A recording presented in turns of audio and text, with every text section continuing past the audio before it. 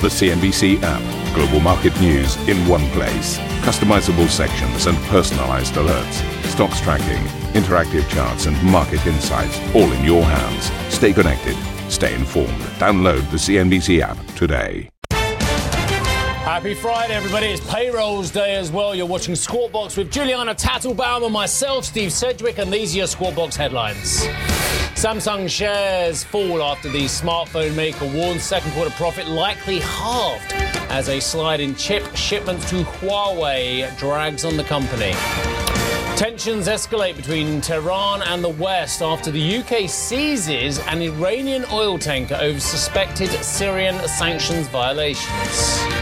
Asian markets hold near 2-month highs and global bond yields remain near record lows ahead of non-farm payrolls data that could influence investor expectations for a Fed rate cut.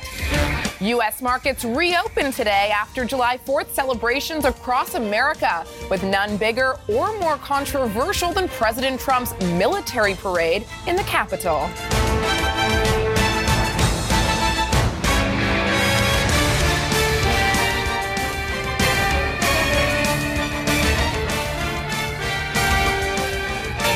A very warm welcome to Squawk Box this morning. U.S. markets closed yesterday for Independence Day celebration, so Asian markets don't have much of a read to go off of in trading in the latest session. A fairly mixed picture coming together, as you can see here beside me. Shanghai Composite down about 0.18%. The Hang Seng performing a little bit better. Japan, perhaps the most interesting market this session, up just about 3 basis points. I say it's interesting because we had those Samsung update come out overnight. We also had some fresh data. Household spending in Japan rose at the fastest pace in 4 years in May, and a sign of improving domestic demand. So offering a little bit of support for the equity space in the latest session, but no major moves here in terms of the Asian market.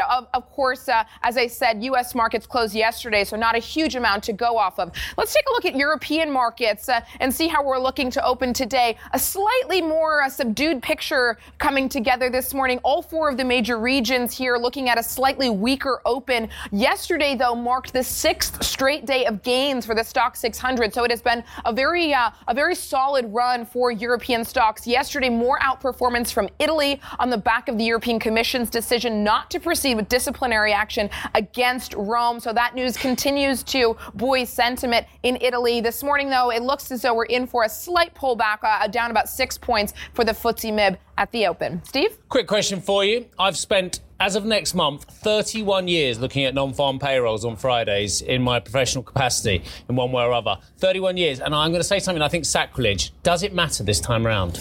Because I think historically it's been a stunningly important figure, the mother of all figures. But does it matter this time round, given the expectations already for rate cuts? Your point being that this isn't, either way, this isn't going to change the Fed's trajectory. Well, that's what I'm wondering. Well, given the emphasis that the Fed has put on global uncertainty and the external pressures that are facing the U.S. economy, it does seem like it's less important perhaps than in the past, but of course, they still are cognizant of the data, so you can't completely dismiss it. Yeah, but you know how this works. If it's data that suits, people say, look at the data. If it's data that doesn't suit, such as payroll, go, it's backward looking. I've heard that too many times. David Zane will join us from Franklin Templeton in a few moments' time. He may have an answer for us. Right, here's another question as well. Samsung shares are trading lower after the South Korean phone maker and chip company as well, of course, warned second quarter operating profit to likely drop 56%. The company still beat estimates, however, thanks to one-off gains in its display division. Analysts blame the decline on a fall in memory chip shipments to Huawei, which weighed on semiconductor prices. So my question for you, Sherry, and great to see you back inside after your amazing coverage, of course, of the demonstrations over the last week or so as well. Is this about the big headline Huawei, or actually is it about something bigger that's going on in the semiconductor sector? Good morning to you. Good morning, Steve. Yes, I mean, Huawei technology seems to be very much of a main character in telling Samsung Electronics Q2 earnings guidance story this morning. But of course, the bigger story, if you really stretch it, it's really about the supply glut in the semiconductor industry that's not really going away. And I wonder how much of Huawei effect was there, or was it already, worsening or not getting better enough, fast enough for this market? So as you can see, some disappointment coming through for Samsung Electronics shares down more than 1%. In fact, if you take a look at some of the suppliers, and it's a chip-making peer, SK Hynix, in South Korea, it's all showing a lot of negativity this morning.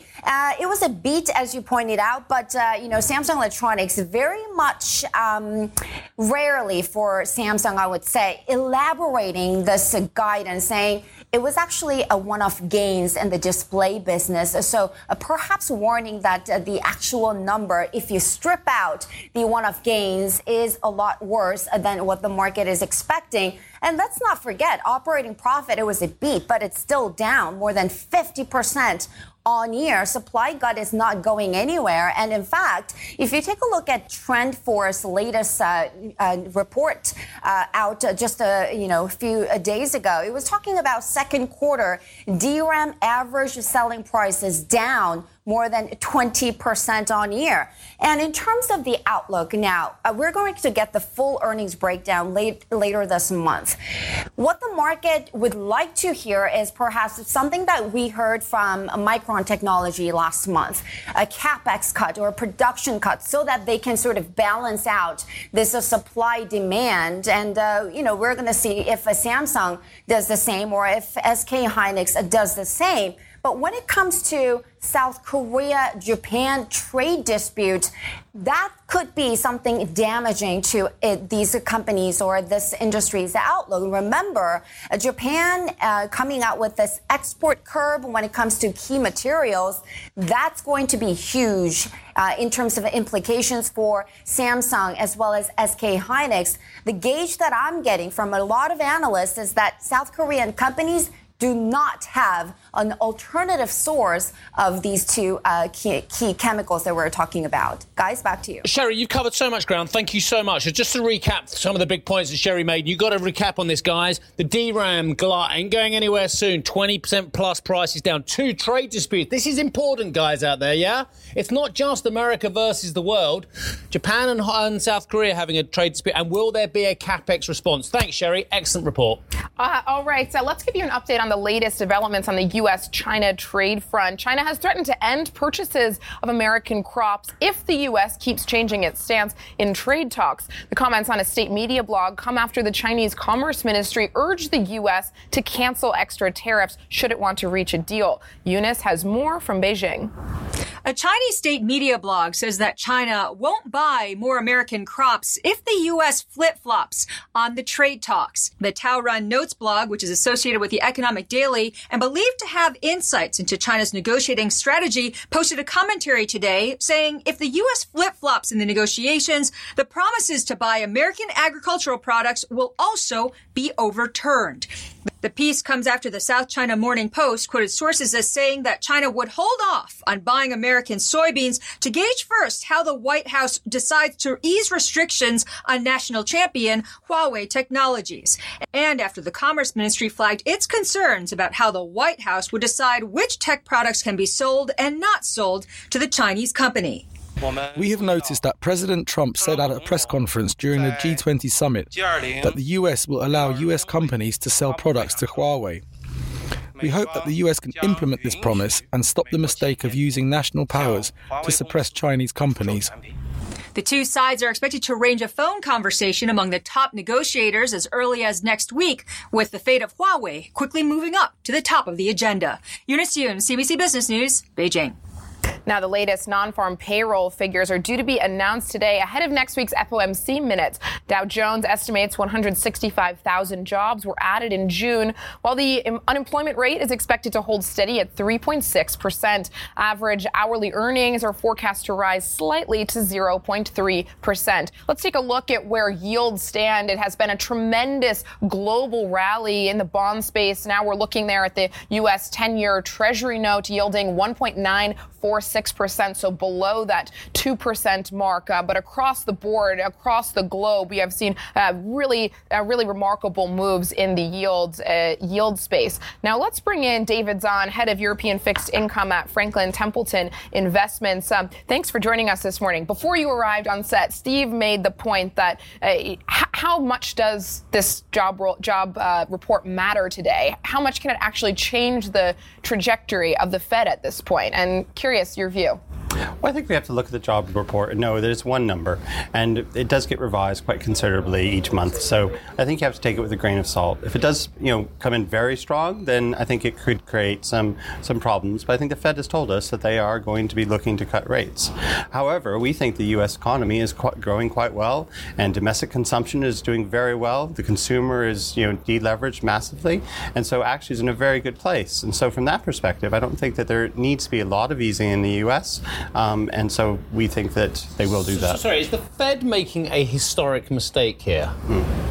Well, you never know if it's a historic mistake until well in the future. But no, you're paid to tell us. I'm paid to tell you. Yeah, okay. You're paid to tell your investors where to place themselves. Yeah. And the market following this Fed lead that we're going to see to maybe 4 cuts by this time next year?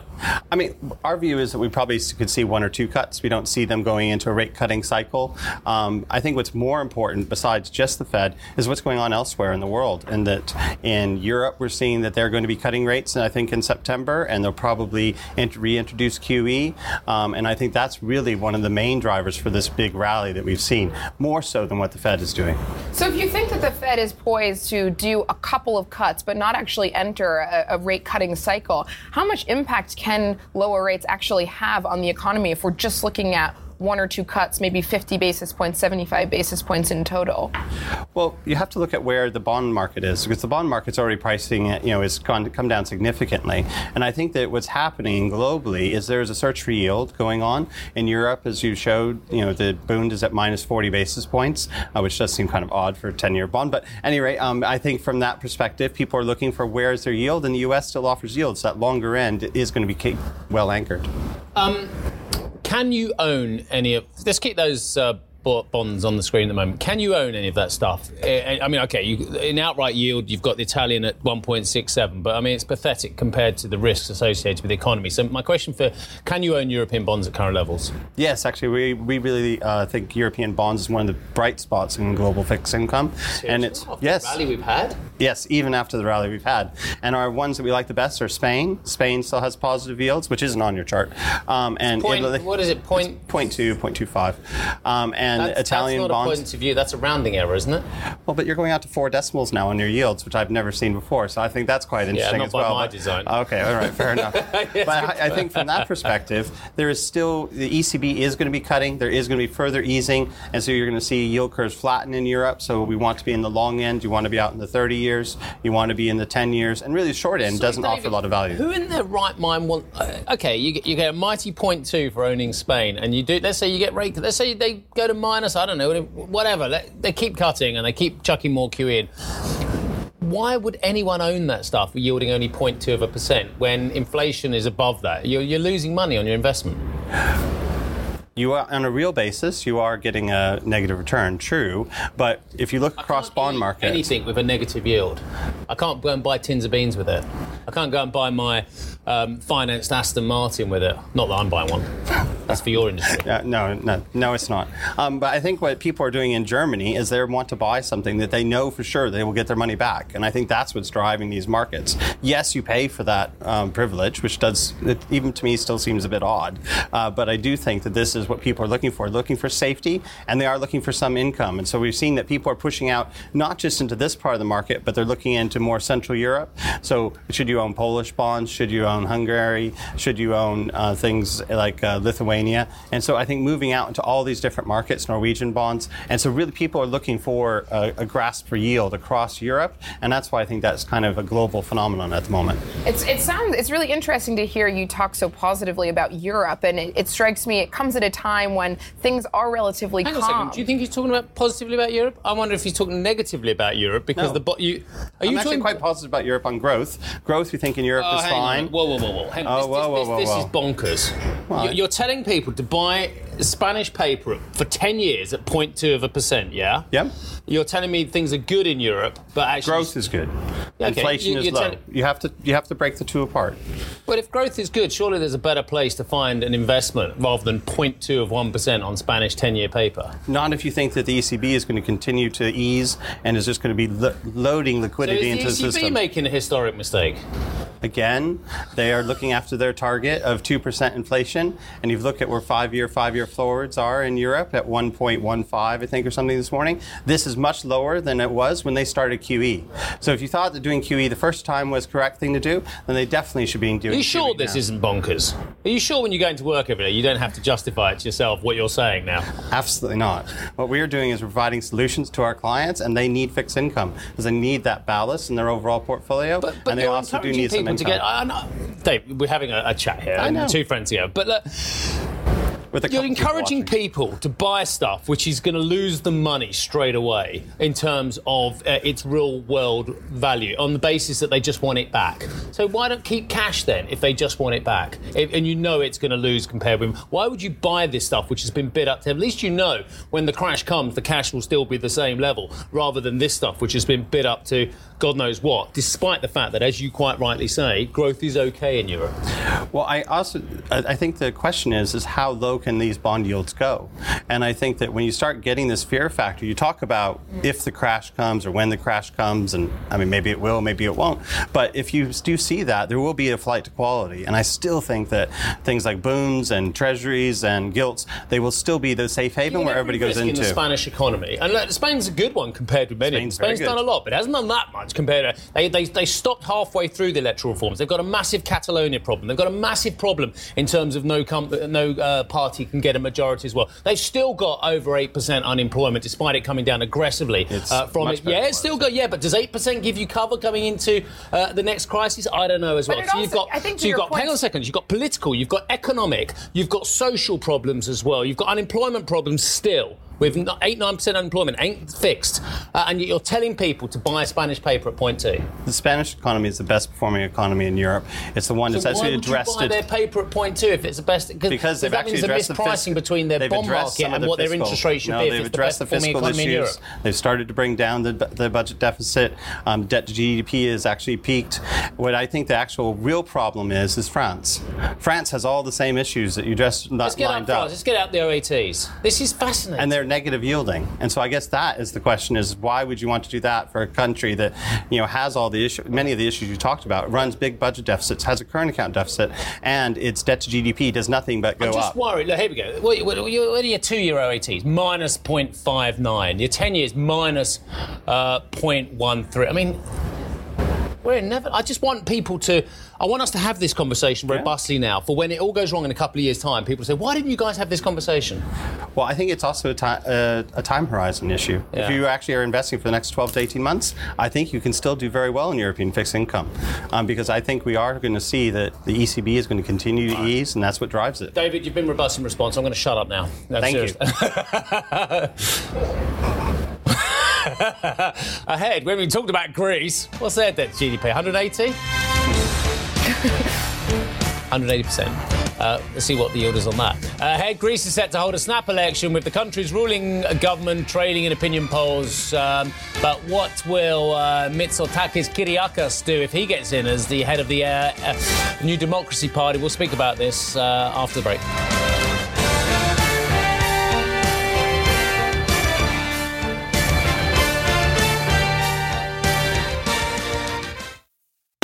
A CNBC signature event. East Tech West, CNBC's exclusive invitation-only retreat, returns to Nansha, Guangzhou, China in 2019. We explore all things tech, from artificial intelligence to 5G. Join the world's most prolific investors, inventors, and entrepreneurs as they share their stories and celebrate innovation. Visit easttechwest.com for an application to attend.